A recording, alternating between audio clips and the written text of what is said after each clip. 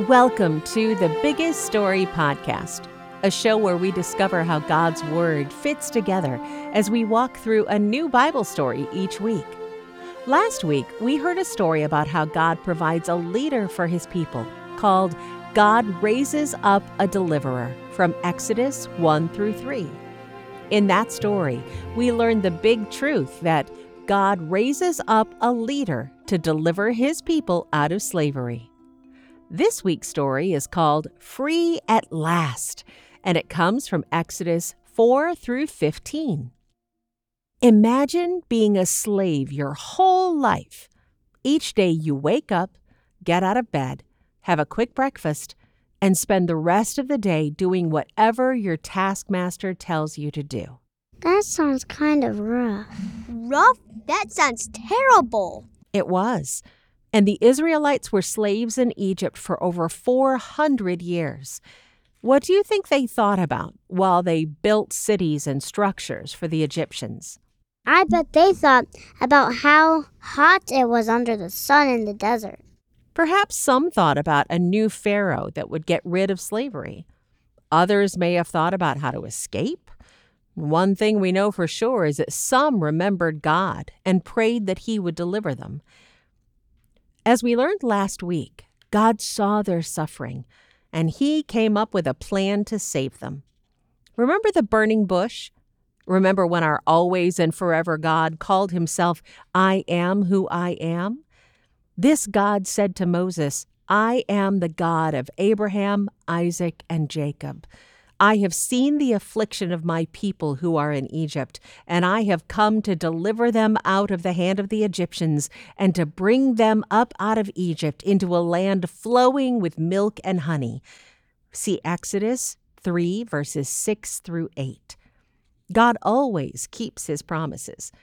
Today, we learn the exciting story of the promised rescue. Chapter 14, Free at Last, Exodus 4 to 15. If you and your family, a really, really big family, were slaves for 400 years, how would you expect to get free? Maybe a law could be passed outlawing slavery, or maybe a new president could be elected. Or maybe you could dig a super long tunnel and disappear to a new country. With over 4 centuries to think and pray about it, I bet the Israelites had dreamed of 1,000 different ways to freedom. And yet, they probably never imagined what God had planned for their deliverance. They had no idea that Moses, that man who had run away from Egypt 40 years earlier, would be God's chosen man to confront Pharaoh. They had no idea that they would have to make bricks without straw. They had no idea that God would give Moses powerful signs to impress Pharaoh, and that Pharaoh wouldn't be at all impressed. They had no idea that everything was going to get worse before anything started to get better. But that's how God usually works. Trouble before triumph, suffering before salvation, danger before deliverance. And in this case, a nasty plight before a lot of plagues. 10 plagues to be exact, each of them meant to make the gods and goddesses of Egypt look small and the real God of Israel look big. First came blood, then frogs and gnats and flies, then dead animals, then boils and hail and locusts, then darkness, and finally, death of the firstborn. It was a hard time for the Egyptians, and a hard heart for Pharaoh. No matter how many times Moses talked to Pharaoh, and no matter how bad the next plague was, Pharaoh just wouldn't let the Israelites go. That was Pharaoh's fault, and God's plan, all at the same time. When Pharaoh finally let the people go, he changed his mind one last time and chased the Israelites to the Red Sea. It looked like things were about to get a lot worse. But they didn't. The bad things, that is. they got much better. Just when the Egyptians had the Israelites stuck between a rock and a wet place, God blew the water into 2 walls, and God's people walked through the Red Sea on dry ground. True, the Egyptians followed after the Israelites to destroy them, but that was hardly a fair fight. After all, the Lord fights for his people. God made the Egyptians panic, made their chariots heavy, and then made the water swallow them up. The Israelites were so happy. They sang and danced and praised God for their redemption. God had answered their prayers, and the people were free at last.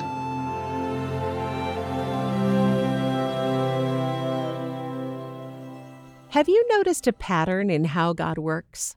Trouble before triumph? Suffering before salvation? Danger before deliverance? The story of our rescue in Jesus is no different. He is rejected by his people. He is arrested, sentenced to die, mocked, spit on, slapped, and finally crucified on a cross. Trouble, suffering, danger. But the story isn't over. Next comes triumph, salvation, and deliverance. Jesus rises from the dead. He triumphs over the grave. Jesus saves everyone who believes in him, and he will return to deliver us from trouble, suffering, and danger. And do you remember that peculiar way that God saved the Israelites? They had to put blood from a lamb on their doorposts. Exactly. And death passed over those who put the blood of a lamb on their doorposts. He did that to give us all a clue about how he would save the whole world later on. Through the blood of a more perfect lamb, God passes over our sin. And Jesus is the perfect lamb. That's right. Everyone who accepts the blood of Jesus, our sinless Passover lamb, will be saved. If you believe in Jesus as the perfect sacrifice for your sin, God will pass over you on Judgment Day. You too can be free at last. And that brings us to today's big truth. God saves his people from the Egyptians. And not only that, he saves us as well. He does, not from the Egyptians, but from sin. All right, are you ready for this week's memory verse? Our verse for this week is Exodus 12:13. The blood shall be a sign for you, and when I see the blood, I will pass over you. Okay, say it with me. Repeat after me. Exodus 12:13. Exodus 12:13. The blood shall be a sign for you. The blood shall be a sign for you. And when I see the blood, And when I see the blood, I will pass over you. I will pass over you. Great job. Keep practicing this verse through the week, okay? It's a great way to keep hiding God's word in your heart. As we close our lesson, let's take a moment and pray together. Oh, great God, we praise you for setting us free and for giving us a new start in Jesus. Amen. Thanks so much for listening to the Biggest Story podcast. If you enjoyed this episode, share it with a friend so that they can learn more about the big story of the Bible too. You can visit thebiggeststory.com to download coloring pages and activity sheets for today's lesson. There you'll also find other resources like memory verse cards, posters, videos, and more. The Biggest Story podcast is a production of Crossway. Crossway presents Meg is Not Alone by Megan Hill, a children's book that teaches kids the importance and blessing of the local church. Check out Meg is Not Alone, published in partnership with the Gospel Coalition, and more by visiting crossway.org.